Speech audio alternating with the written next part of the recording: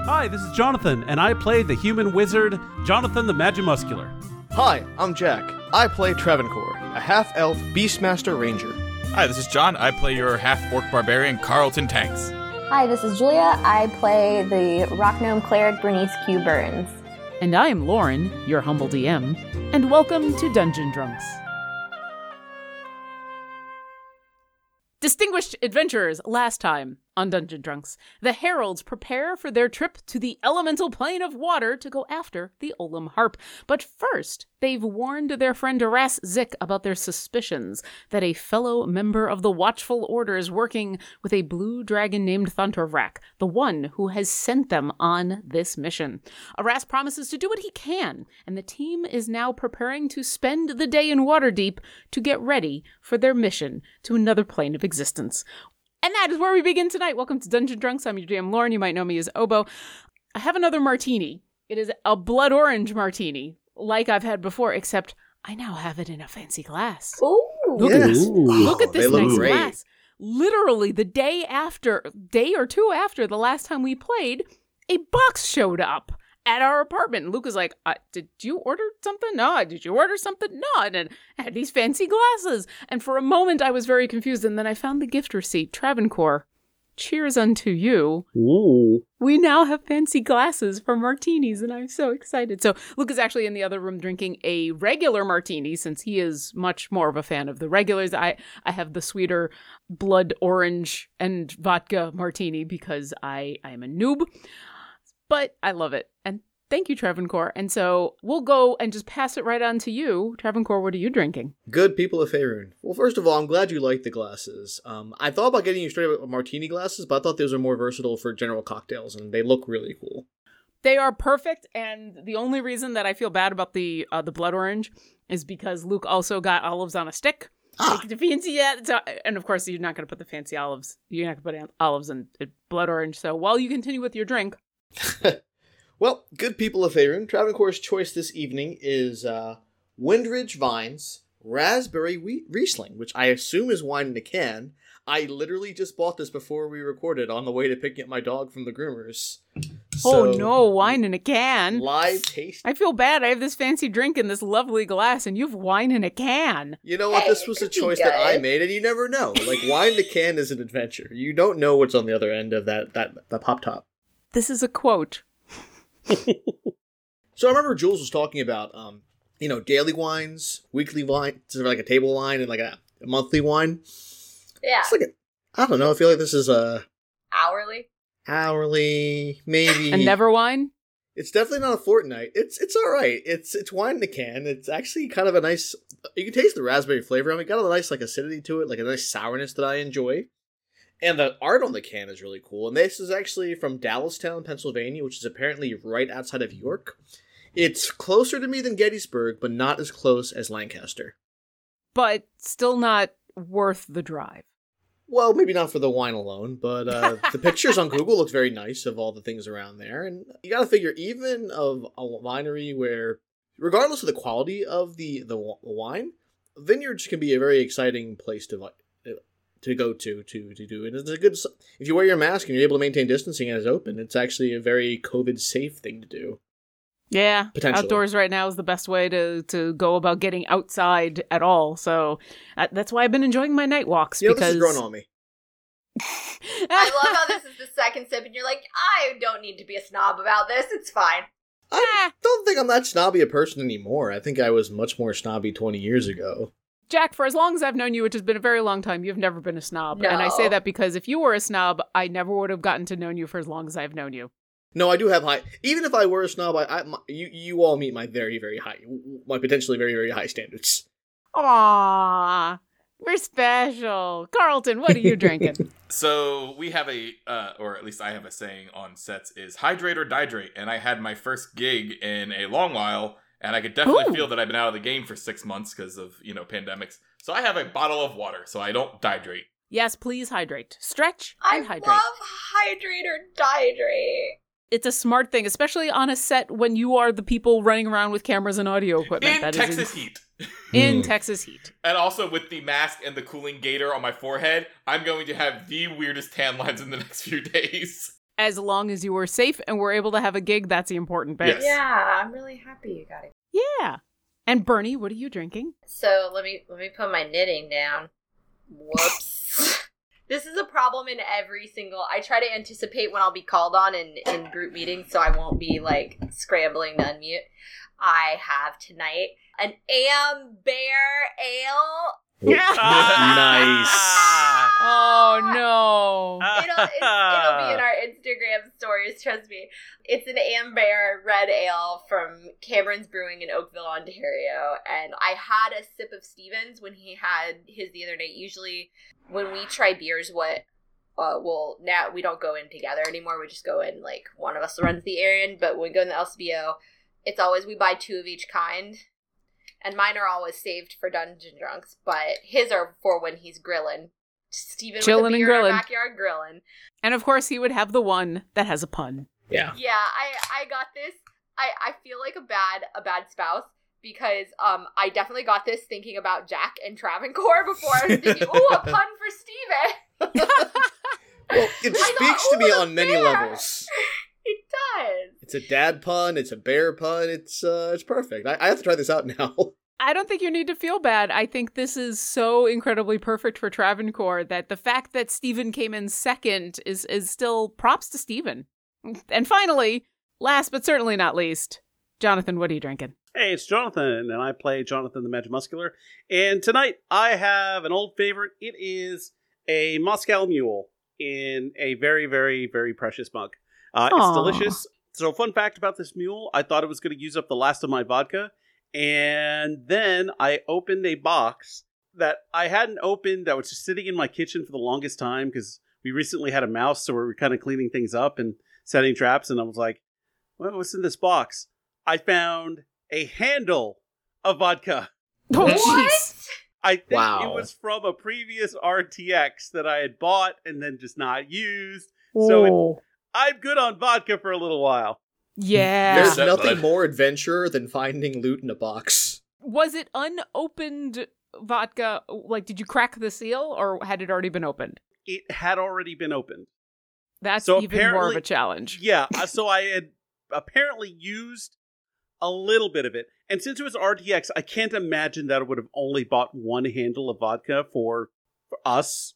I would have probably bought 2, but I probably was, just the eyes were a little too big. And honestly, for RTX, like if I overbuy on booze, I could just throw it in my trunk and bring it home. So That's the thing. You're a drive away, so it's not that big of a deal. Those of us Right. who have to fly in and for RTX, we have to be slightly more cautious about what we buy, both with food or alcohol or anything really, because, luggage. Wow, it has been so long, and now I miss packing. How weird is that? I miss Okay. traveling. It's We- weird. Yeah. We spent the night on the houseboat on Friday night, and I overpacked because I just wanted to pack. I just Yeah. wanted to pack clothes in a bag. I was just like, I might need this in the next 12 hours. And tonight's shot of Fireball to be consumed to the first casting of Fireball or the equivalent spell thereof is dedicated to one of our patrons, Magic Dance. Thank you so much. And the first thing to die or the first Mind Blank to be cast on Carlton is going to be for you. And let's talk a little bit about today's game, because you all have some plans to get stuff to be prepared to go to the elemental plane of water. Some of you have tasks that are going to take all day that are slightly more boring, but incredibly important. So we're going to actually start with Jonathan, because I feel like poor Jonathan has probably the most important task that you are setting out to do for the day, but probably the most boring. If I remember correctly, the thing you were going to do today is go back to the Silent Library in the Watchful Order of Magician Protectors and get yourself one spell. That is correct. So Jonathan the Magimuscular wakes up and he's kind of blurry-eyed because maybe he probably spent a little too much time up last night, just kind of like, I don't know. And so he's going to kick his door open, like zombie walk out with Bucks on his shoulder, also looking kind of blurry-eyed, go over to Carlton's door. Knock, knock. Carlton, I'm coming in. I go in. Carlton's still... What's Carlton's state in his bed? Carlton is commando when he sleeps in a private room. Okay. Oh. I mean, that's fair. That's it is fair. a private room, so Jonathan knocked and you've let him in. So he there is just on his face, stark naked, just... All right. Is there even a blanket? Because it is the middle of winter. There was a blanket. It's not like rustled, so he's like half under it and half not. So we got a half moon situation going on. In my head, Carlton is like, I feel like he's like got a lot of body heat. Yeah. Like real life, John. I have a lot of body heat. I'm always hot. The fan is always running, even in the middle of winter. It's what makes your hugs so great, though, because they're warm. You are a very warm person in both personality and in hugs. Ability to heat a room. So not really taking in the scene at all, because Jonathan the Magimuscular's got a job to do. He goes over to Carlton's head. Mind blank. All right. I have to ask, because we do have some form of consent here and a bare butt. Do you have to touch his head in order to cast the spell? Yes. Okay. He doesn't have to touch his butt, though. Your forehead is fine. You can give him little wake-up kisses. I gotta tell you, because if this was me and I was presented with this tableau, Mind Blank would have been cast exactly. Just a smack on a gentle one, maybe light enough to not even wake him up. However, Jonathan is his own man. Yes, and Jonathan the Magimuscular is blurry-eyed, and he just wants to get this over with. So he's like, all right, I'll see you later. And Carlton, do you even wake up when you are Mind Blank? No. Okay. And Jonathan the Magimuscular, like, shuts the door, maybe a little louder, and he's like, ugh, sorry. All right, Bucks, let's do this. And he just starts wandering to the Amethyst Acropolis. When you get downstairs from the Golden Rock Tavern, you find that Gestak has left out a cup of coffee, a travel mug of coffee, and a plate of eggs and fruit. I thought you were about to say a plate of coffee. Plate of coffee. A plate of coffee. Jonathan the Magimuscular is going out the door, and then he's like, as if compelled to approach the breakfast by arcane means, like head first is like, and just like starts silently eating, sipping. I'm not going to say that Gestak's coffee is magical in any way, but it is strong, which at this moment is like magic. All right, you are finishing up with breakfast. You're going to go over. Is there anything else you want to try to do today? I know getting this spell to be able to breathe water is going to take you I think it's 6 hours? I think so, because third level... 6 or 8 hours. Third level, 2 hours a level. I'll look it up, but yeah, I don't think there's anything else Jonathan the Magimuscular really needed to do. He's got his tuning fork. He just needs the spell. He just needs a spell. And they will have it. I believe you are able to... If you haven't already paid, I know you asked for the funds. Yes. I have exactly enough money to get this spell and nothing else. Perfect. Well, as I said before, while you are having the most boring day, you're also doing the most important work. Not long after you've come downstairs, consumed your coffee, fruit, and hash browns, and coffee with another thing of coffee, the rest of you come downstairs, and I believe the order of the day was that Bernie and Carlton were going to go get outfits, and Travancore wanted to go speak to Valeria Tide Turner Langley. Is this all still true? Yeah.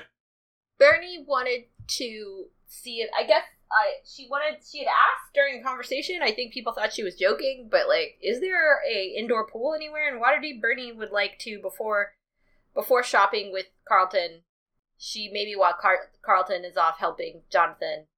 Well, no, you just woke him up to do the thing. You didn't wake him up to take. No, he would just woke me Jonathan up. is on his own today because none of you can go into the silent library, and even if you could, you would be stuck there in absolute silence doing absolutely nothing. Bernie wants to learn how to swim. So the problem is that when you've asked around and when you ask a stock, no one knows of any public pools that are indoors. There are plenty of places to go swim, especially in the summertime when it is gorgeous in Waterdeep, if not hot. There are plenty of little tiny lakes nearby. There is the actual ocean, which is right there. There's plenty of nice little parks and places that families can go. but they are all outdoors. And so in the winter, when it's the dead of winter, they're more ice skating rinks than they are places to swim. So Bernie will have this morning enlisted Gestak's help to get the biggest tub. Because she's not big. She is not. She's gonna get him to fill up the biggest, think those giant kind of barrel-y tubs that, you usually put enough water for cows to drink out of for days kind of thing. He's got animals. He must have one. She said, how big is your biggest tub? So you explain to him what you're trying to do, and you ask that, and he says, I'm not going to have a tub big enough for that. I mean, I got a couple big tubs for, like Carlton over there, and he points over to where Carlton, I assume, is consuming basically anything being put in front of him. Yep. I got tubs big enough for, most body sizes. I haven't been able to afford to get tubs for Loxodon and Centaurs and that kind of thing. So really what you're talking about is I have a water barrel for the horses. Let's go with the Carlton-sized tub, because I feel like if we fill it all the way, I could probably float in it. Yeah, you could definitely give it a try, sure. Well, if your friend's okay with you being in the room, he's actually got the room with next to the one tub. Okay. Carlton. No. Yeah. Carlton forgets that the Golden Rock is not an all-you-can-eat breakfast buffet, and then just treats it as such. Which is funny because you approach the counter and there is no food. You have to still order the food. So every time you approach the counter, Gestak is like, yeah, you're supposed to tell me what you want and pay for it, remember? Yeah. What do you want? I'll have what she's having. Okay. Would you like it in a U size? Yes. That's what I figured. Chocolate croissant. Ooh, chocolate croissant. And Carlton says it just like that. When Bernie's like chocolate croissant, Carlton goes, chocolate croissant. Croissant. Croissant. Pain de chocolat. So yes, Travancore, you've of course joined everybody, so he provides chocolate croissant for everybody. I just had a chocolate croissant the other day, actually. So, they're delicious. Life, really art good. imitates life. Carlton, you don't mind while you eat a pile of chocolate croissants big enough to bankrupt this entire endeavor, if I use your bathroom to learn how to swim? Yeah, I'm not using it. Great. All right. Are you going to do this now? Well, I mean, if there's other more important things people need to do. I mean, you were talking about going and getting outfits, and that seemed incredibly important. It is incredibly important. I just figured in the morning, while Carlton is still putting away his requisite 4,000 calories that his body needs to run in a day. That's what I just assumed. I'm on that bodybuilder diet. I assume your TDE is, incredibly high. Just normal. Just your body to run in a day is 4,000 calories, and then if you move, it just goes up from there. Pretty much. So as you trundle down upstairs back to Carlton's room, are you doing this in your full regalia, armor, the whole 9 yards? Bernie loves her friends, but knows out of concern they may have to come crashing in to save her if she accidentally drowns in a bathtub. So she's gonna do this in her, small clothes. Okay. So you head on in, and while you're upstairs getting ready to do that, Travancore, you're downstairs with Carlton. Was there anything the two of you want to talk about before you head off to... and did you still want to go talk to Valeria Tide Turner Langley today? Well, I'm definitely going to talk to Valeria Tide Turner Langley today. I'm going to flag down Carlton while he's eating and say, Carlton. Yep. This is very important. Uh-huh. Athletic medium. My pirate clothes should be an athletic medium. Hold That's on. the And size. I reach in the bag of No, holding, I got and you. And Travancore already has it written down for him. Oh, great. He doesn't Perfect. have the only reason it's not pinned to Carlton is because he doesn't have any safety pins. I got it. Also, Women's medium. Swim Got it. trunks. I don't think I'm going to need them because if I fall in the water in this plane, I think I'm dead anyway. But also athletic medium. Swim trunks and pirate clothes, women's medium. Got it. Athletic medium. And I underline the word athletic 3 times. Is Bernie in earshot at all for this, or are we gonna have... I'm going to say no at this very moment. Sorry, Travancore. Oh, and a pirate hat for Shadow. Whatever you think would fit his head. Okay, we'll take care of Shadow. Thanks, man. I drop I don't know, 20 gold to cover whatever it is I need to buy. Oh, 20 gold is going to be more than enough. Yeah, I'll take Absolutely. Yeah, because he's financing everyone else anyway, so... And then I'm just going to grab my coffee to go and maybe a mouthful of any kind of breakfast tots that are available. And if there are no breakfast tots, he will reluctantly take some of the fruit instead. There Reluctantly can be both. takes fruit. This coming from Travancore, king of apples. Well, Travancore is trying to expand. Now that his family is free of this curse, he feels like he can safely expand into other fruits without dire consequences. Why would other fruits result in dire consequences? Well, it's not even that. It's more that Travancore has been limiting himself to apples, and he hasn't really given a thought to what else to eat until now. He's had a very one-track mind up until this, and now that his family is free, and now that he's free, he's loosening up a little bit. Have you been denying delight to your taste buds out of some kind of misplaced idea of punishment for your family's sins? I mean, that sounds like both Jack and Travancore, so yes. Wow. We can unpack that later. We've talked about how D&D can be therapy, but I am not a therapist. Okay, anyway, Travancore. You're a friendipist. I'm your DM. I don't know how to make Dungeon Master into therapist. I don't know. Because I am not. I am definitely not, but I appreciate that moment. Yes, Travancore, you can get both fruit and tater tots because in this mythical world of mine, Gestak is amazing. You head off. It's going to take you a little while to get on over to the docks and find Valeria's ship. While you do that, Bernie, let me ask you a question. As you prepare to get into this tub, which is quite large, it is not so large that if you get into trouble that you couldn't put your feet on the bottom of the tub and stand up.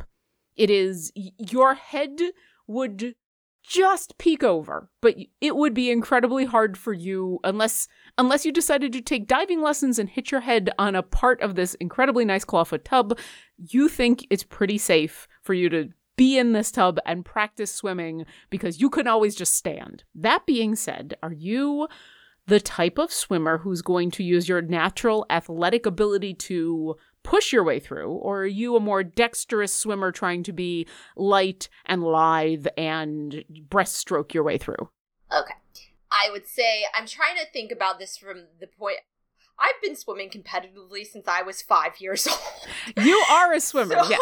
I'm trying to think of I as a person who has some I think there's the athletics of the muscle, but there's also to me when you're thinking about swimming, when you divide it up among athletics is just the shape that you're in. To me, an athletic role is can you just keep yourself afloat, which I think is what most people are doing. And to me, if I was breaking up swimming, dexterity in swimming is doing the stroke correctly. Yeah. Right? Dexterity is knowing that you never lay, athletics is being able to keep yourself afloat and get there. Dexterity is knowing that you never swim flat on your stomach. You're always doing, right? You're always doing this side to side motion. So I feel like any beginner swimmer, the first thing they're doing is the athletics of just understanding the mechanics of your body. Yeah, and it's a safety net. It's the idea of, hey, I might not know what I'm doing, but I've got the strength to keep myself above water for as long as I need. So, as you get into the tub, I would love an athletics check, please. I should have made that based on whatever would help me get the better roll, but I truly believe that swimming is both athletics and dexterity. I do too, which is why I asked. Maybe a little bit of acrobatics to execute a flip turn well. Yeah, basically that's what I was asking. Is this going to be an athletics or an acrobatics roll? And so we're going to go with athletics. That's a 10, and that feels right. That actually feels right, honestly. I would be mad if I got really high on that. So you are able to keep yourself above water. You feel awkward, but you're unsure whether it's because this is not something you're used to or because you're doing it in a tub. And when you do a really good job of kicking your feet to help stay afloat, your toes do sometimes touch the bottom. And so it's a little awkward, but you are able to tread water effectively. Okay. Bernie wants to try to do what most people that swim would know as scull.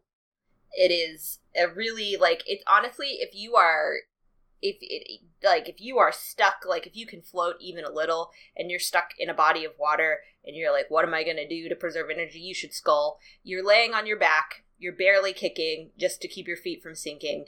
And you are basically using your arms by your sides as like a paddle.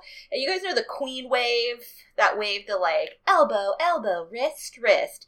It's almost like that, but imagine it down by your side and scooping water. I feel like someone who swims is going to be like, that's a shitty description, but it is. It's a very easy low. Scull is like a thing you can do when you literally want to use the little amount of energy as possible. And I feel like I would like Bernie to be good at being stuck in a body of water where she cannot. I want her to be good at, I want her to practice that, and then I want her to see how long she can hold her breath for, because I feel like those are the two eventualities, which is stuck under the water and stuck in the water. All right, so I want 2 more rolls from you. One is going to be your float on the top without having to do very much. The other is going to be the holding your breath roll. So both of these are going to be Constitution. The first one's going to be a Constitution check. So give that to me first for your float on the top of the water roll. Oh, I have a plus to Constitution. That's not so bad. All right, Constitution. Yeah, and this is just a check, not a saving throw. Oh. 7? That's 7. So you're able to do the floating because it's not hard, but what is hard is keeping yourself calm while you're doing it. And because, once again, for Bernie, this is a new experience, every once in a while, it's a little bit of a flail. Either you accidentally think of the wrong thing, or you bob a little bit lower in the water for a moment. It doesn't panic you, but it startles you. And so it's uneven and you're unsure of yourself. Now, for the holding your breath underwater, I believe it is your Constitution score. Let me see. There's an actual thing for how long can you hold your breath underwater. A creature can hold its breath for a number of minutes equal to 1 plus its Constitution modifier. So what's your Constitution modifier? +2, I guess. All right. So you can hold your breath for 3 minutes. Well, I'm going to tell you guys a fun thing as someone who swims. That's pretty unrealistic. Unrealistic. Welcome to the fantasy world of D&D. I would like you to do one thing for me, though. So we know you can hold your breath for 3 minutes. I would like to give me a Constitution saving throw at the 3-minute mark to see what happens. Oh, fun. Okay. Oh. So at 3 minutes, so you're golden. You're like, sitting in the water. You're like, why do I even bother swimming? I'm just gonna hold my breath and get dragged along or swim or whatever it needs. I'm just going to hold my breath. And you get to 3 minutes and you start to feel that burn. You start to feel that panic. And as soon as you start to feel the panic, it completely overwhelms you and you splutter to the surface, holding on to the sides of the tub, gasping for air.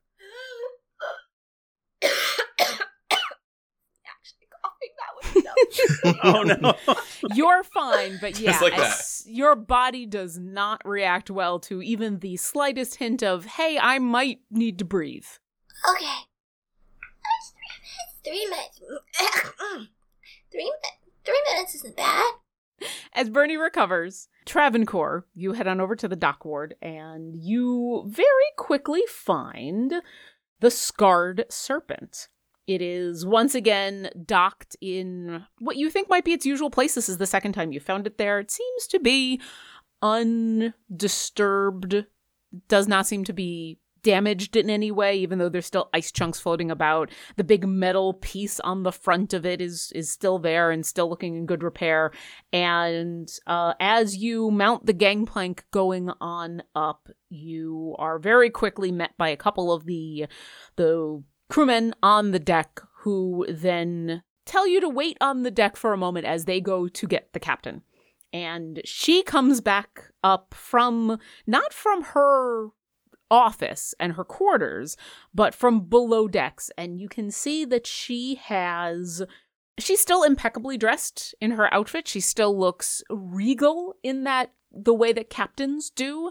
But it's obvious she's been putting in some work, and you can see that she's in the process of wiping her hands on a cloth and casting a spell while she does it. It looks like she's casting prestidigitation to clean them off. So when she reaches you to hold out a hand and say, Travancore, it's very good to see you again. It is a clean hand. I shake Captain Langley's hand. I say, good to see you too. It looks like you're getting ready for a trip. Not just yet, but we think that the weather might be breaking soon, and so we can pick up a couple of early season jobs and finally get back on the seas. After your mission, that was pretty much the last thing that we had to do except to get back here. And it's been pretty quiet since. We missed all of the fun of the invasion of Waterdeep, and it's been kind of boring, actually. What can I help you with? Did you need to make another trip? Potentially we were hoping to hire you guys out. Hopefully we can alleviate some of that boredom. Are you familiar with the plane of, I'm not sure if I'm saying this right, the plane of water? She gives you a curious look and says, I'll forgive the question, but I am a captain of an icebreaker who sails right along the shore. Yes, I've never been there myself, but I've heard the tales, and if the gods are kind, our ship won't ever end up there myself. Ah, well, we're going there.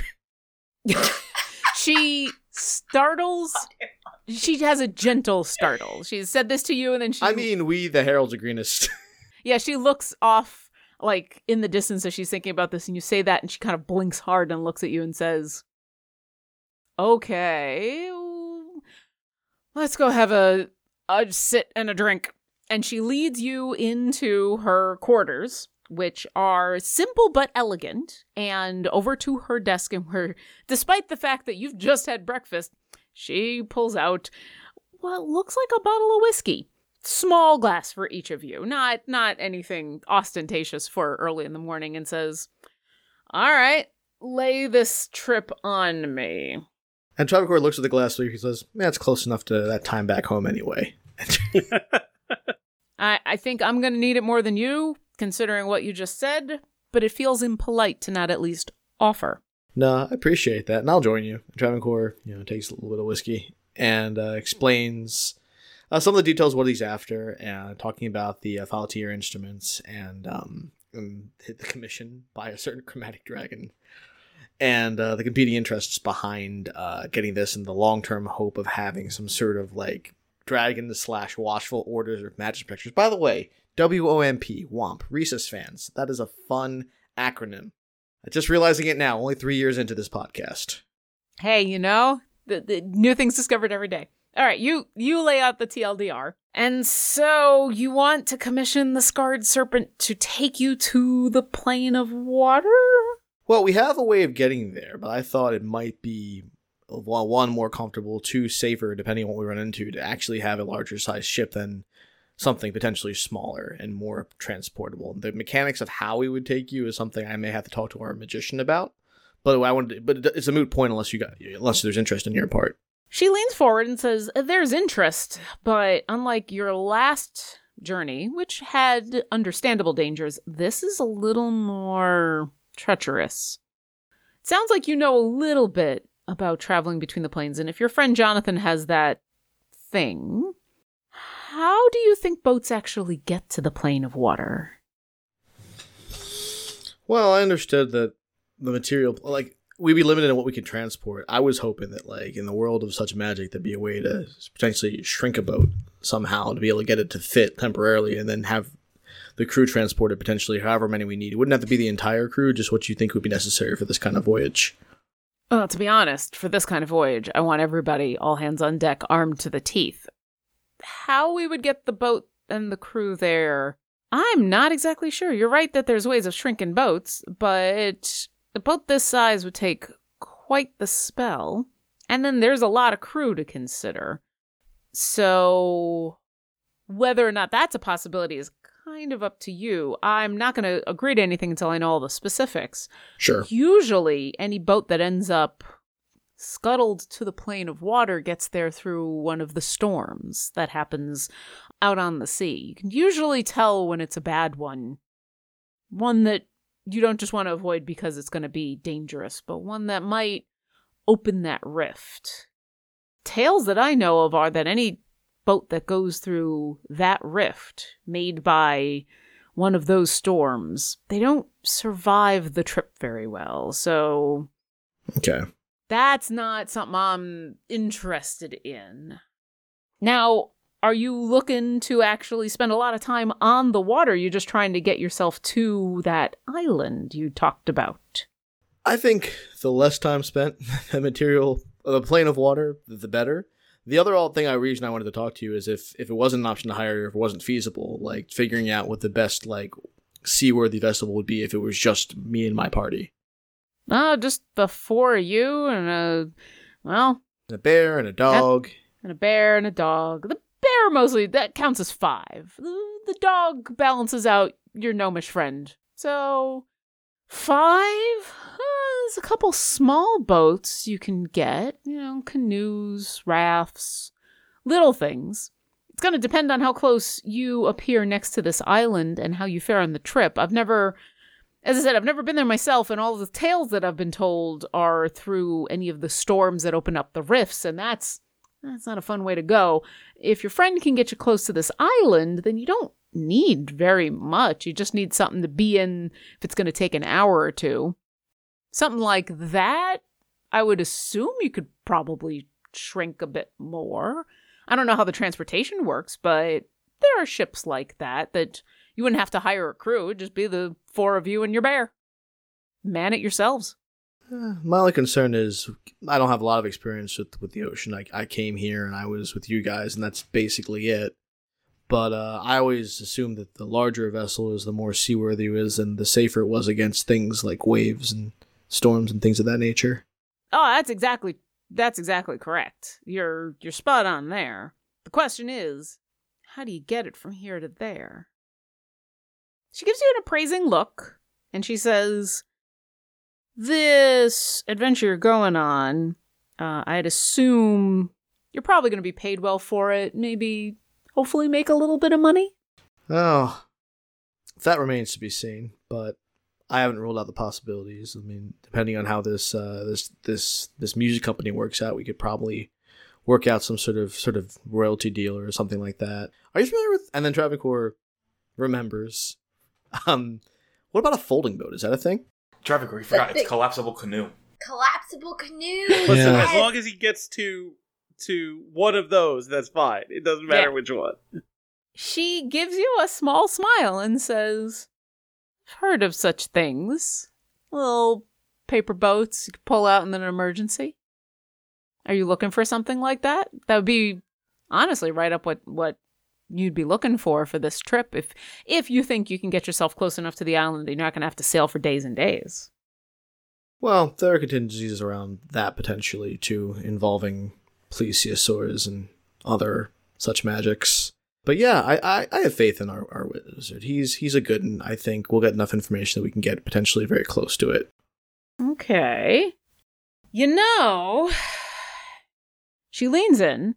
She looks over at the closed door. She leans back to you and says, I know where you can find one of those. Oh, yeah? It's going to cost you quite a bit of money, though. Or something just as good as money. Because the captain that has that, she's got it stashed away for emergencies. And she would not only want it back in decent condition, but she would be without it for a while. And normally, she shouldn't even be interested in offering it. But considering we're not going to be going anywhere on the Scarred Serpent for a little while, as long as you think you might be back from this plane in the next couple of weeks, I think there's a good chance this captain might not need her insurance policy. Okay.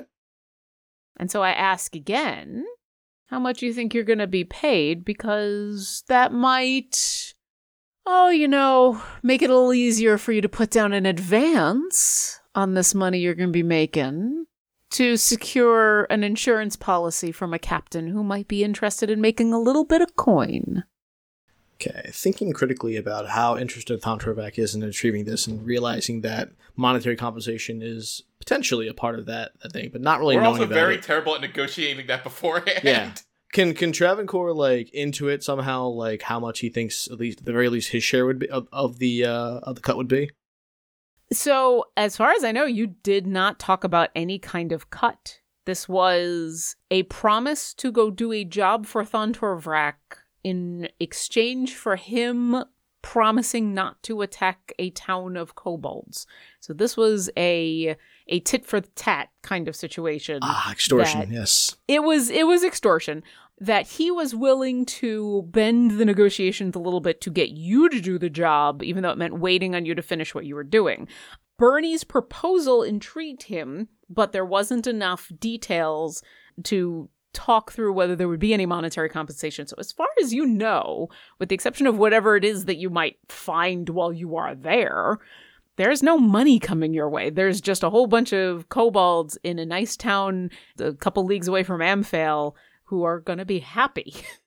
Now, the DM would say that that is priceless. However, Valeria Tide Turner Langley, who is sitting in front of you, giving you a very wry look and negotiating the release of her insurance policy, probably doesn't have that much goodwill. I'll let your insight pick that up.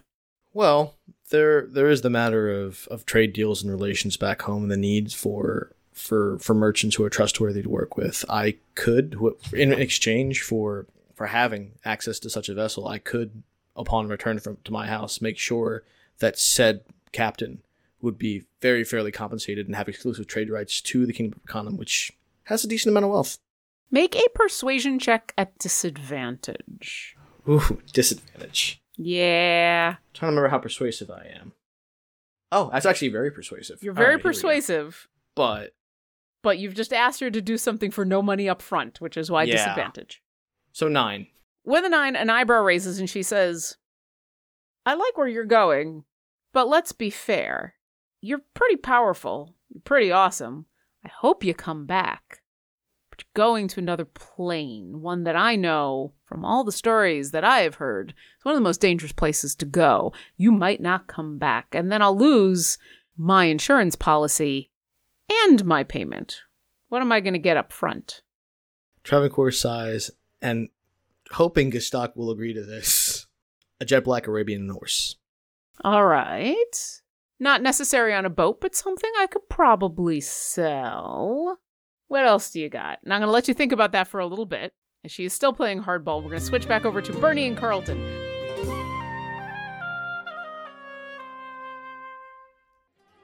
Three Azamar and a Tiefling are sent to a strange new world on a divine mission.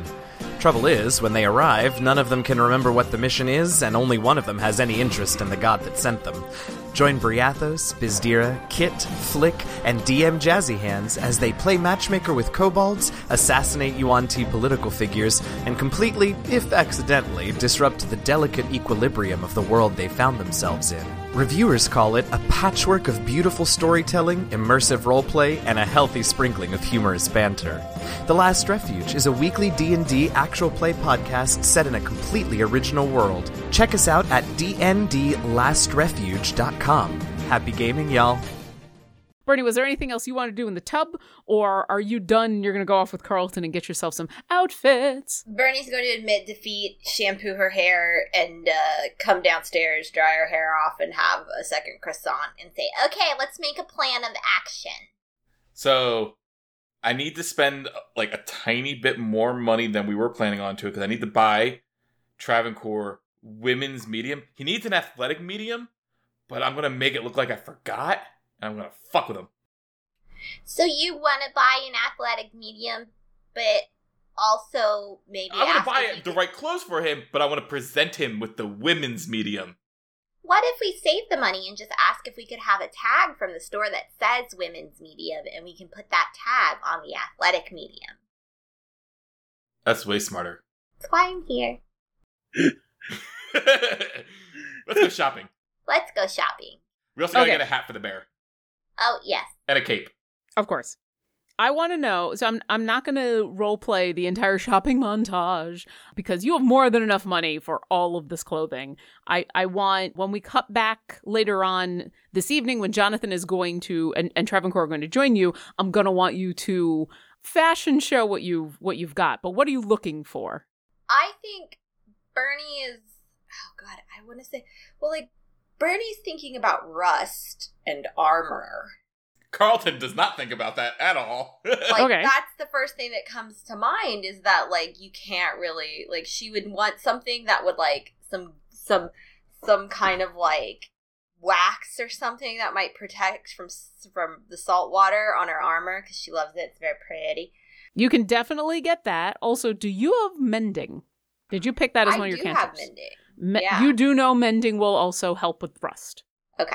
So you can do both. You have access to a spell, and also you can pick up some protective wax that would definitely help with the armor. So you can get that. What else? She's gonna be looking. I think the last time we went shopping, we bought lots of like wintry clothes. Yep. So she's thinking about. Bernie is thinking practically, but also cute. So, I think about the fact that a lot of clothing that is really durable, or was a long time ago, work clothing was made from canvas, especially clothing that you wore like around these. So it's a combination of needing durable things but also linen, because linen is going to wick away sweat, and linen is the thing that you want in a hot, humid environment because it dries quickly and it's far better than cotton. So Bernie assumes, that she needs to be... I'm going to say Bernie assumes she needs to be prepared for warmth, but you're going to throw at us, like, icebergs or something. But you already have cold weather clothes, so you'd be okay with that. Yeah. She's going to prepare for warmer weather based on, I think, what would be the knowledge of the time. Just is that, like, you want linen clothing, you want something that's loose-fitting, but doesn't have, like, lots of extra bits around it that will get in the way and get snagged on things. Sure. Flip-flops. Are you picking up for just you or for everybody? Are these... She's picking up the practical clothes, and she's going to let Carlton be in charge of the fantastical. All right, Carlton. What are you focused on? Hats, eye patches, capes. Okay. Any particular color for... or colors? I thought we were going to do the colors? fashion show at the end. Oh, okay. We can do the fashion show at the end. I mean, I Okay. can give it to you At one now. point it says, if you're going to buy capes, please make sure they're waterproof. Please buy waxed canvas. Nothing. She's like, it can be cute and fancy, but if it's going to be the only cape we buy, it also needs to be functional. Waxed canvas, please. You can absolutely do that. Or later in the 19th century, they did start to have raincoats made from vulcanized rubber, but waxed canvas for a long time. That's what you had. Sorry. That's your waterproofing. That's okay. Once again, this is a fantastical, wonderful world with magic and waterproof capes. Okay, so capes... Yeah, I guess you would just have a spell. Well, these are not going to be magic items, or else the money on this is going to be quite a bit more. But, I think because magic and other worlds and other things are available, technology's a bit further ahead. Carlton, I know what Bernie looks like. I know what her weird, fantastical pirate. Great. I'm gonna get she you told an that image. to Carlton, and we will do that during the fashion show. Yes. Awesome. Is there anything else you two want to get while you're out? All of this is eminently doable in 8 hours. Water bottles. You can get Extra. canteens. Extra. Lots of ginger hard candies. In case Sure. seasickness. Absolutely. You can do that too.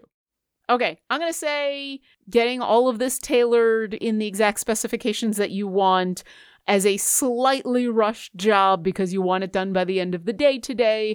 I'm going to say the whole thing, everything you've just talked about, 25 gold. Oh, sweet. Travancore fronted most of that.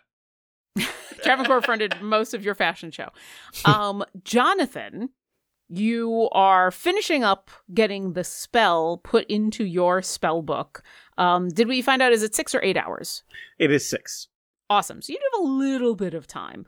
On your way out, as you are finishing up, unless there's anything else you wanted to do in the Amethyst Acropolis before you left. Jonathan the Magimuscular is considering, as he leaves, casting invisibility on himself since he pulled a pretty ballsy stunt and kind of wants to avoid authority figures for a bit. Let me see if he actually bothered to prepare it this morning. Oh no, friends, it's not looking good. I don't think he has invisibility. Nope. He did not prepare invisibility this morning, so he is going to try and sneak out. I would love a stealth check. All right. So it was rattling around on a natural 20. It is instead a 2, and that makes a 4. Excellent. Here's what I'm going to say. You get out of the Amethyst Acropolis without encountering any of the people you would want to avoid. There's at one point that you think you see B'Elanna Zadok down the hall, but of course, it is a giant purple tower. All of the halls curve slightly, so you are able to just deftly... You're not stealthy. She knows there's somebody ahead of you, but you're able to stay out of eye shot. You take the teleportation down into the main lobby, and before you even step out into the lobby, Jonathan! I missed you going, or maybe you did go on in. It was early. I hadn't had a lot of coffee yet. Yeah, totally missed me then. Absolutely. Where are you off to? Oh, I'm going to head back to the Golden Rock Tavern, and I think, Razzo, I'm getting a sending. It's Bernie. I must go now. Oh, bye. Okay. All right, bye. And you rush off. I rush off. And the camera zooms up and pans back over to Travancore as no time has passed in this moment, as Captain Langley is now regarding you closely, waiting for your next volley of offers for her folding boat. Well, my colleagues have horses as well, but if that doesn't suit your fancy, there are 2 items I could see myself parting with. I have a flare bow. It's my old bow. It's not on me, but I can get it from the house very easily. Could be something to be of interest if you need to defend yourself. It generates fire. It's pretty cool. She seems interested and nods, but she stays quiet as you've mentioned 2 items. The other item, and this is one I do have on me, is this. And I activate Murray. Oh, hi! Where are we? Oh, hi, ma'am. How we doing? This is unexpected. Hello. So, I would be okay with Murray hanging out with you as, just to keep him company while we're gone, and in favor of... Gone? Where you going? And you're not taking me with you? Oh, Travancore, I thought we were friends. We are very good friends, and this is exactly why I think you're better off in the capable hands of Captain Langley, at least while I'm gone. Why? Where you going? Somewhere where there's a lot of water. You're on a boat, so this kind of makes sense. Even more. Even more than a boat? All right. Yeah. It's a whole plane full of the stuff, dude. Oh, you're going to you gotta watch out for all those big sea monsters then. You're ready for krakens? You're ready for leviathans? You're ready for big squids? Yeah, as I ever am. And I thought to myself, if that adventure goes south, I thought, the company of the good captain is eminently preferable to a watery existence for the next couple 100 years or so. Yeah, I've done the whole watery grave thing. It's not very fun. The fish don't like to talk. All right, so what? You're leaving me? Well, my plan is to come back with something preferable to Captain Langley. That is to say, money. Once I know how much of it there is and what an appropriate compensation would be. Am I being ransomed? No. Well, think of yourself as collateral.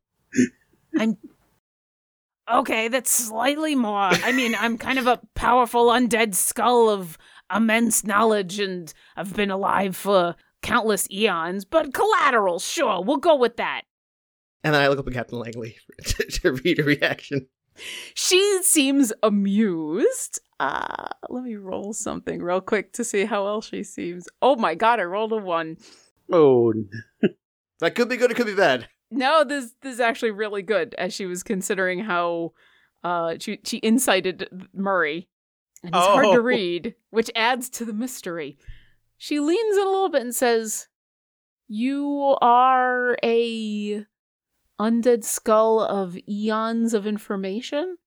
Yeah, I can't say I know everything, but I've been around the block a couple times. You got a very nice ship here. You going anywhere?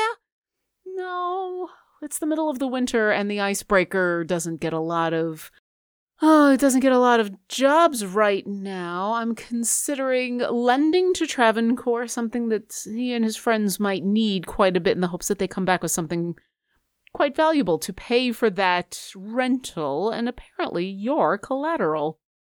Murray, of course, is just a skull, and so the only animated bit is his jaw, and his eyes light up, but there's no irises or anything. And Travancore, you could swear, even though you're holding Murray in your hands, and he is not at all ambulatory, you could swear that he cocks his head and smiles. And he says, "Well, I mean, I got a lot of stories, and I got some pretty good jokes. Most of them are puns. A couple of them are in a dead language. How many dead languages do you speak? Not that many. I'll teach you a dead language or two." She looks back at you, Travancore, and says, See, I didn't even know you knew dead languages. Well, if we talked more often, then I wouldn't be surprised by being collateral.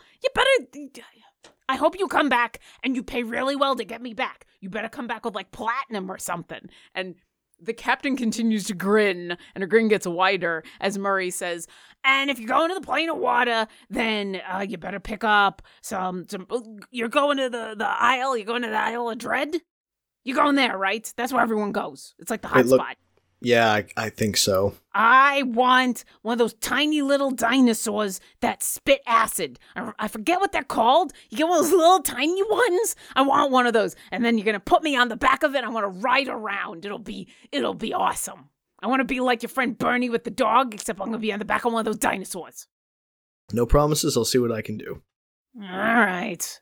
And, like, think about it this way. If I had taken you with me and we had all gotten murdered, like, is it really better to be in the plane of water for an indefinite period of time? Listen, the death of you and your friends would be sad, but it wouldn't be the first time that I got stuck somewhere for a couple 100 years with, like, no one to talk to, So, I'm kind of doing you a solid, it sounds like. Well, I'm gonna consider this a good thing. I'm not gonna take it personally, and I'm not gonna read into this that you just don't want to take me with you. But yeah, I want one of those little dinosaurs.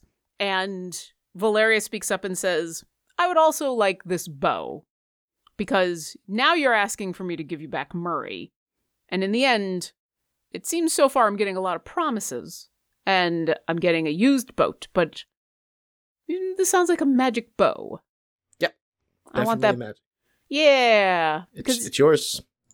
I might like a new bow of my own, and like your horse, I'll tell you this. Keep the horse. Horses are a little harder to sell. Magic items, I know some shops I could take that to. That, even at its base price, I'm pretty sure would pay for a down payment for the boat. And she holds out her hand for Murray. And I kind of give Murray a nuzzle on the cheek, like not quite a hug. And then I hand him over. Oh, we suddenly got intimate. This got a little weird. Oh, hi. I didn't know how to hug you. You can hug me all you want. I just can't hug you back. I don't have arms. Hi, how you doing? You can refer to me as Captain Valeria Tide Turner Langley. It's a really long name. You got something like, can I just call you Captain? Yes. And you are Murray? Yeah, I'd give you my real name, but once again, dead language. Travancore, why don't you go on and go get that bow for the nice captain here, because I only got a couple more minutes before I gotta shut off for the day, so sure. I'll let her know what's going on. Be right back. And as you are leaving to go get the bow, and we'll jump ahead, we'll say that you go back to, I'm assuming it's in the bag of holding?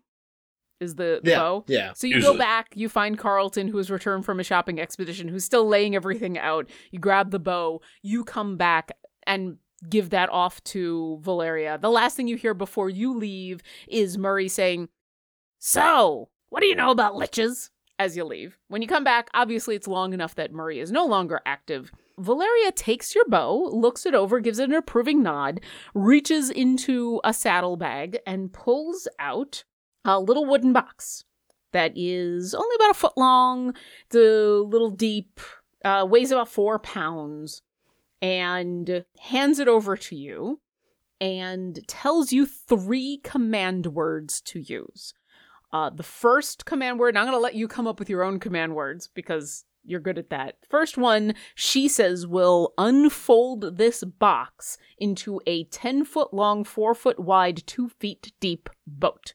Kind of the canoe you were talking about. The boat has 1 pair of oars, an anchor, a mast, and a sail, and it can hold up to 4 medium creatures comfortably. So with Shadow, it's going to be a little bit of tight quarters, but it will fit you all. And she says that boat is good for short distances. She does not recommend that you stay in that boat for more than a couple of hours, but it's quicker to unfold. So if you're in a real hurry, that pretty much happens instantly.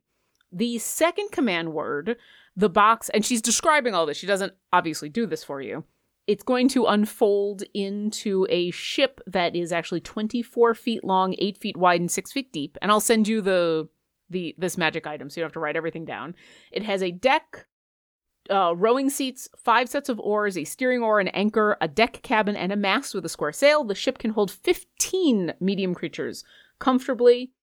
And then the third command will actually cause the boat to collapse back into the box that it was originally in, this little tiny box. Any objects that are on the vessel that can't fit inside the box remain outside. So if you leave something behind on the boat, it suddenly just goes and lands somewhere. And as far as you and she can tell, you can use this pretty often. It will take longer for the larger boat to unfold than the smaller boat. And she also says any damage to the boats, to either the smaller boat or the larger boat, will carry over. It doesn't magically repair itself. So if you destroy one of the boats and you try to reform that boat, you're still going to get a destroyed boat. You have to fix the boats. And she does want the box and the boat returned to her mostly undamaged, repairable at least. And you now have in your inventory a folding boat. And you no longer have a flare bow or Murray. And with that, you return to the Golden Rock Tavern, where Jonathan and Bernie and Carlton have all magically arrived all at the same time. And I will leave the fashion show up to you. So I was in charge of the, the fashionista part, Julia? Or the fantastical? The fantastical. So Bernie doesn't trust your sense of fashion, but she does trust your sense of fun. So we all have just the standard, Jules, you would probably know the correct term for it, but the tri-tip pirate hat. The tricorn hat. Yeah, the tricorn. So we each got one of those in standard black, including one for Shadow. I got us each personalized eye patches. Which I need to know, does the one for Shadow make room for his ears? Yes, of course. Awesome. Although it looks a little rough because Carlton obviously forgot to order it that way, and so when he got back, he saw Shadow and just took his little knife and just kind of cut it in. Awesome. You put it on his head and you have to get his ears through. Okay, just work that ear through and then work this ear through. And it works now. He had some time. So we each got our personalized eye patches, and then I got us all matching capes. They are royal purple waxed canvas with a shield kind of symbol that's divided into 4. And in the top left is the symbol of Bay. Top right is a blue fire. Bottom left is a bear paw. And then the bottom right is a white dire wolf with blue eyes. Just the head. And those are our matching capes. Our personalized eye patches are the symbols that corresponds to our part of the cape. And it's a little eye patch. But embroidered on. Carlton the Fantastical. And did you also get outfits? I was told that there would be outfits. Fernie was in charge of the outfits. Well, but you were in charge of something for Travancore, if I remember correctly. I got Travancore's. But I figured we would go into the... Because Travancore gets that plus the regular stuff, and then the special order of the swim trunks we'll go into after we get Bernie's. I feel like we definitely all bought bathing suits because when Bernie found out that Travancore wanted a bathing suit, she went, "Oh, that's a really good idea." And so there was a purchase of bathing suits. Bernie bought herself a nice yellow one-piece. She bought Jonathan some swim trunks with flames on them. So I would say Travancore's is the loudest, most obnoxious, tropical floral pattern swim trunks that I could find. And then Carlton's in a blue Speedo. That makes sense. Yeah, that makes sense. Gotta have that range of motion. As for everyday wear, everyone has been given some linen pants as well as some canvas pants. So, basically, depending on what you need it for, everyone has a linen shirt. And Bernie also got capes for everyone, because if you notice as she's handing them out, it's not you would expect her to give you colors personalized, but no, it's all blue. All of it's blue. Kind of this cobalt blue. And then she starts to hand you out these waxed canvas capes that are less capes and more bright yellow raincoats, and there's these bucket bright yellow rain hats Because we're Does everyone look like Paddington Bear now? Is that what you've gone for? I was going for the Gordon Fisherman. Does is Shadow Paddington Bear right now? Because I am on board with that. But I suddenly in my head decided that we could go for sexy pirates, or we could go for fish sticks. I mean, Fish sticks. and Best I'm act. sorry, I always agree with fish sticks over sexy. I will always take fish sticks over sexy. You will get extra experience at the end of this game for fish sticks over sexy. I will say, when I googled Gorton's Fisherman, there are several versions, and one of them is clearly the Gorton's attempt at a sexy fisherman. That's Oh, nope. no. I'm We not are going to be not googling that. We are original mascot. And Thank you. And Shadow looks like Paddington Bear. Did you get any of this in a size for Bucks? Yes.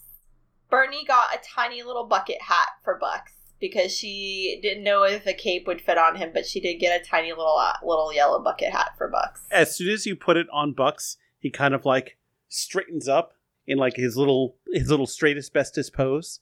He kind of preens with it. He's like, And Travancore, how does Shadow enjoying his hat?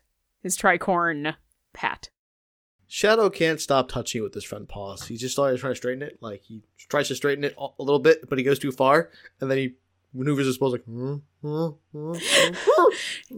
He puts up one paw and it goes too far to the right. He puts up his other paw, it goes too far to the left, and he's a constant seesaw. Yeah. I love it. And remind me before we get to the specialized items, Bernie, I think you had said you were planning on Coco Snoot staying behind.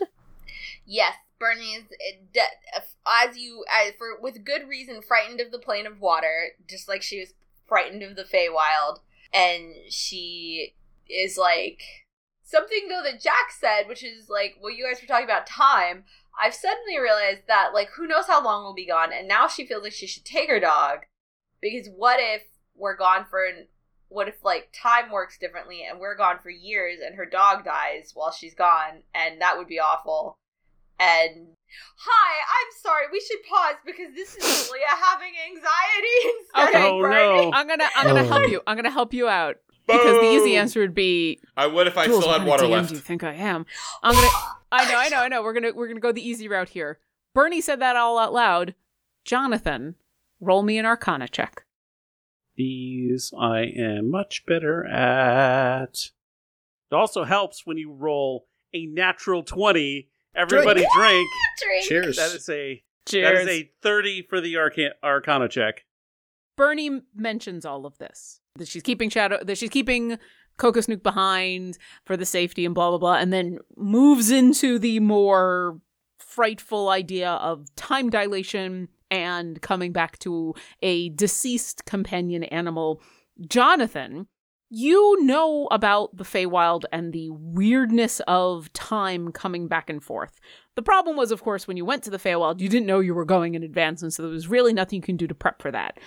That's a relatively unique facet of the Feywild. There is a possibility of a little bit of time dilation coming back and forth from some of these other planes, like a day or 2 or 3, like a weird bit of massaging from the travel, but the idea that you can spend time in the Feywild and it will equate to double, triple, years and years and years versus days and days and days, that's a Feywild thing. You're pretty positive, unless you get stuck in the plane of water, that's not something you're going to have to worry about. Jonathan the Magimuscular relays this in a clinical but reassuring fashion. Okay, Coco Snoot, what do you want to do? Coco Snoot continues to sit attentively at your feet, as I don't think you've got Rory's telepathic bond up, unless you want to tell me that just happened. I mean, Travancore will offer to cast Speak with Animals if he wants to if she wants an answer. Yes, please. Boom. So Travancore, you relay the question? Yeah. I don't want to talk to myself. Oh, I was going to say, Lauren, please be Coco Snoot. Okay. Hey, listen, I was just talking to myself earlier. This is what I do. I'm a DM. Tell my Bernie that much water is bad for paws, and while doggy paddle is right up my alley. It would be very difficult to doggy paddle with her on top of me. So if she would like me to stay behind, then I will guard the pocket house. Verbatim. With the accent. Not with the accent, because Travancore doesn't want to be accused of cultural appropriation. I'm apparently... Like, Jack's not worried about doing an accent, but like Travancore specifically is sensitive to Coco Snoot's either real or constructed identity. Either way, it's valid to Coco Snoot. Constructed. Very constructed. Because he's only like a 2-year-old pup, right? Yeah, I love all of that. He pretends that he was in World War I. Okay, wait. I love all of this, but Travancore, I also want you to roll a nature check. Oh. Because this is amazing. I love all of this. Nature guy here. You are a nature guy. 21. There's an interesting thing that happens as you've spoken to Coco Snoot on a regular basis through Rary's telepathic bond, which translates your animal companions. They're not actually speaking in Rary's telepathic bond as much as, like, when Buck speaks to Jonathan outside of it, it's in images. A lot of your animals speak in that same way, and it just gets translated into speech for the Rary's telepathic bond. With you casting Speak with Animals, it's less that you're getting Coco Snoot speaking English and more you have suddenly gained the ability to understand Coco Snoot. And so Coco Snoot isn't once again speaking in words. Coco Snoot is speaking in dog, which is images and feelings. So you actually, and I'm going to say everything you just said is 100% true, that you don't want to do it because of cultural appropriation, the whole 9 yards. But you do notice in this moment in the speaking to animals, there's no accent. I did it with an accent because I'm a DM and that's just what I do. And also it made sense for Coco Snoot. But what you really heard was, I am very good at being able to doggy paddle. It's as if there's no accent because you are speaking his language. Oh, like when you speak French, people don't speak French with a French accent. Exactly. Coco Snoot is speaking in a Russian accent in our very telepathic bond, but in this spell that you've just brought on, you do not hear an accent. But I also love everything that you just said. Yeah, well, Travancore will say, guess it's different when we speak with animals. Without clarifying what it is that's different. What? Unless anyone asks. And Coco Snoot kind of leans into Bernie just a tiny little bit. Okay, well, you are going to stay here with Gestapo. And I'll make sure that you have a room, if you want a room, or if you want to stay in, I don't know where he stays. And he'll feed you, and I promise that I will come back. Bernie, he licks you on the hand, like a very simple, yep. And Travancore, in your Speak with Animals, you hear, I have no doubt that you will return victorious. I don't think we can return them because a lot of these were custom ordered. Yeah. But accents are fun, so. Its accents are fun. And is it really Coco Snoot if I don't speak in Bernie's, Jules' Russian accent? He's not Coco Snoot. He's not Coco Snoot. He's not Coco Snoot with no accent. And yeah, Travancore relays that. Well, his own accent, because as we all know, Travancore has a very unique way of speaking. I feel like there's going to be a lot of opportunities for you to say water. Oh, now. You're welcome, bud. Of course. As opposed to water? I can say it both ways. I'm bilingual. Is there anything else you would like to do this evening? I guess I should explain that, Murray is gone. Or at least for a little bit. Actually, Bernie, we've done a fashion show. We've not heard from the Magimuscular or Jack. And I was going to ask, how is the fit? Oh, so Jonathan, tries on his pants, his new waterproof pants, hey, these are nice. I'm gonna keep my robes on though because they're I think they'll be fine. They're magical. If I get disintegrated, these will survive. Oh. Yeah, just FYI if that ever comes up. I don't think we can return them either. Do you think that if they smell like a disintegrated wizard, it would be bad? But no, I'm wearing the pants. The pants are fine. It's the other stuff that Jonathan the Magimuscular doesn't really need. But if he intuits this reaction, he'll very slowly put on the yellow cloak. Oh, and the purple cloak at the same time. and the purple cloak and be like, oh, look, I could put these on over. I'm good. Thank you. Purple's it's a good color on you. Yeah, kind of. Yeah, my robes are purplish. There are a lot of colors. I love them. These are great. And Travancore has no sense of expectation of what people are supposed to wear when they're pirates in Faerun. This is another culture, and he has been here for a while. But pirates, maybe there are different rules. Like, so if Travancore hasn't in fact put on women's clothing, then I don't think he even notices. I mean, I got you athletic medium, but your tag says women's. Yeah, it's just labeled as. Oh. Then it is exactly, I'm going to say, because Bernie has a practiced eye for this thing, if you ordered the correct thing for Travancore, all of you have clothing that fit you perfectly. But yes, it is labeled as women's. And Travancore looks at the label and is like, that is surprising. Hey, you've been working out a lot and you've been looking really svelte, bud, so I decided to trim it down a little bit. Well, I guess everyone has a different idea of sizes. That's not true just back home, it's true here too. These will work. And then Travancore just sort of nods and like, they're women's clothes. It's not really a big deal. And they fit perfectly, so who cares? Clothes is clothes. Clothes is clothes. It's like Hickory said from Trolls World Tour. Trolls is trolls. Clothes is clothes. All right. So with all that out of the way, what do you do? We eat. Are we? Well, I guess Bernie wants to know when we're leaving. Jonathan, how'd your day go? Oh, it went good. I've got water breathing now, so every day, in the Feywild, or I'm sorry, in the elemental plane of water, I will be casting this on us, and it should get everyone. So yeah, I'm prepped. Gestak comes on by and I'll make this pretty quick, but he's going to want, if you want to rent the room for while you're gone, he is going to want a little bit of a gold advance because he does have to go pick up dog food appropriate for Coco Snoot. How many days do you tell him you're going to be gone? Because he'll ask. He'll say, so, how many days do you need the room for, do you know? I mean, I think on average our little jaunts only last a couple of days. So, want to get a week's worth just to be safe? Yeah. We'll probably be less than a week, but just in case.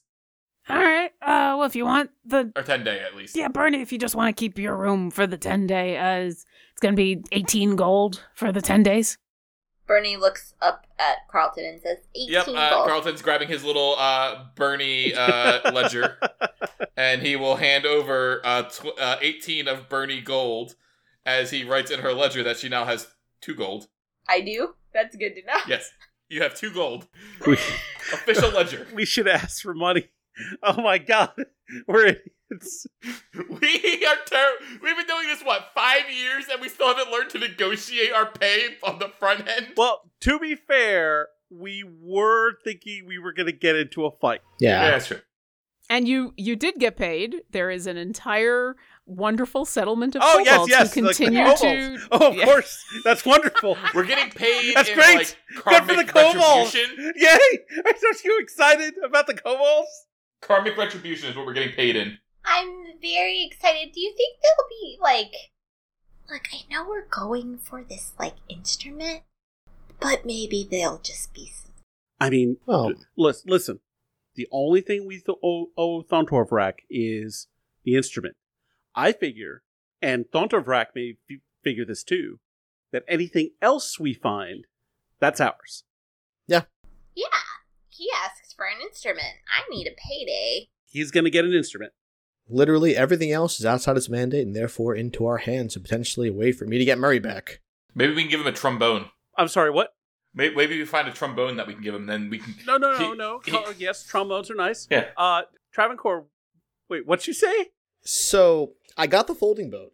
So good. We're good there. There's 2 modes. I have call words ready to go for it, where it could be either a small boat, which it's a like boat, Okay. or it could be a slightly larger boat that could have 15 medium that's people great. comfortably. Let's That's rewind a little awesome. more. So I had to trade my flare bow for it, which I haven't been Okay. using it that Oh, often. that's really generous of you. And as collateral, depending on what we find and what we're able to pay, because Captain Langley was very adamant that she needed something, either straight up cash for this or like something that could be held, and what I proposed is using something as collateral. And so I figured if we die during this adventure, it kind of sucks for Murray because he'd just be stuck in the plane of water. At least this way he's on the same plane. He has great company because Captain Langley is a lot of fun.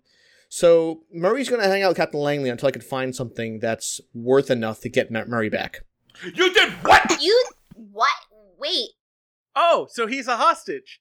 You Cool. see the fiery rage in Carlton's eyes that you've only seen when standing with Carlton and flanking of an enemy. Oh no. Oh my, what have I done? Did you sell our friend? You cannot sell a conscious being. That is in violation of any number of treaties and laws. No, you both just back home indentured and servitude here. him. No. It is he is visiting Captain Langley. Guys, he's just a captive. It's okay. Oh, okay. He's a hostage. Hostage is a very violent word with violent connotations. I think Captain Langley can be trusted to return Murray upon payment. That's fair, isn't it? What payment? We didn't agree to payment for this job. We don't have any money. I have 2 gold, apparently. Well, we're going to a very extraneous place. Every time we go somewhere, we find random stuff that is of various values. Even if it's just seaweed garbage, we could probably sell it off as something extraplanar that magicians could use. The Watchful Order will probably want something from there to use in their collections. There might be, I don't know, some sort of fish that they need.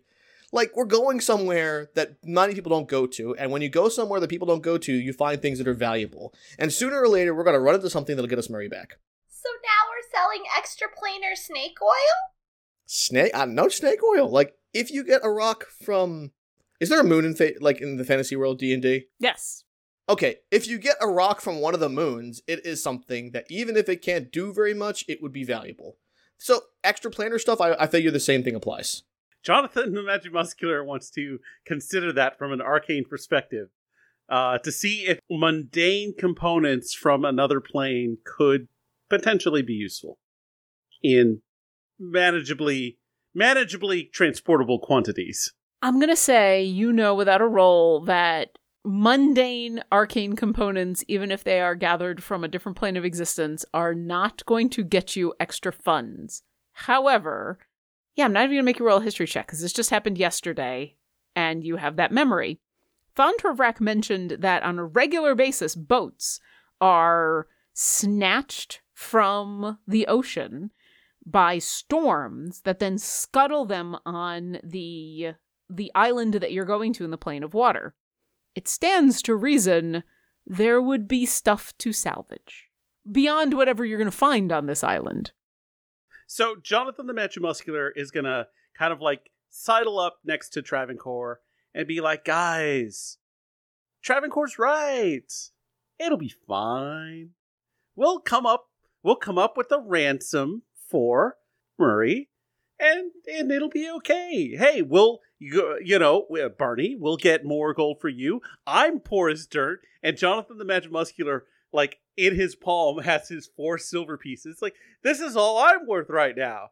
So I'm hoping we get some money.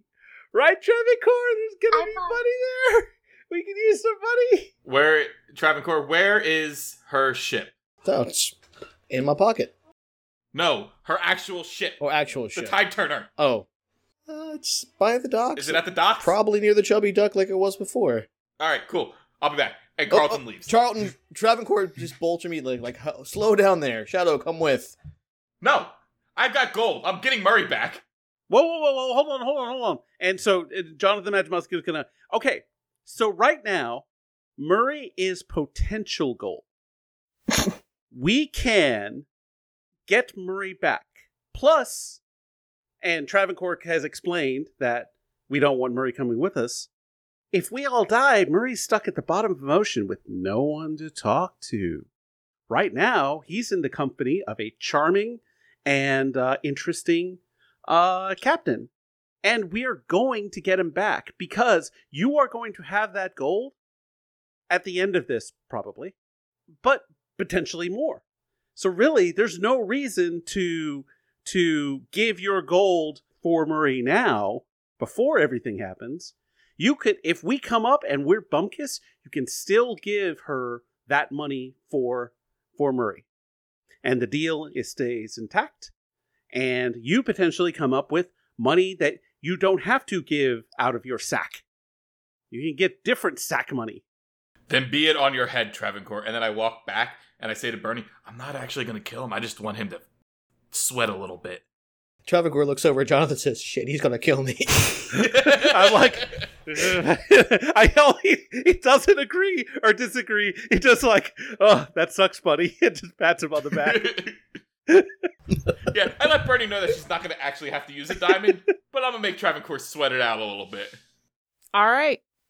What would you like to do? I think we should probably rest it up before we go to the ocean world. Jonathan the Match Muscular was going to say he's going to buy everyone a round of pre-elemental plane of water drinks, but he literally can't do that. I'll buy us a round. Actually, Travancore feels a little bit guilty. He's going to use some of his gold to buy the first round. All right. So you're going to spend the evening. You're going to enjoy some drinks and some food and some dry land, have one last sleep, and then the plan is to go? Plan is to go. I think so. All right. Then as you finish up your dinner and as you retire for the evening with potential dreams of water on the brain, knowing that the next morning it's going to be a lot more wet, we'll pause there. And the next time we get together, it will be the morning of a new month. You've made it past Alterac. We are into, I'm pretty sure this is not how it's pronounced, but I'm going to say it anyway. We're in Chess. It's C-H-E-S, Chess 1. You are in a new month. It'll be the morning. What else would it be? Cheese? Cheese, I think. It's Chase. only one S. Chess? Like, Chess? would it be Chase? Chess? Like, Chase? Like a like Chase Shay? lounge? Chase. Yeah, like Shay, but with an S, so Ches? I mean, I could call it the Claw of the Sunsets, but chess is a lot more easy. I like chess. It's both a game and a pie. There you go. And also a month.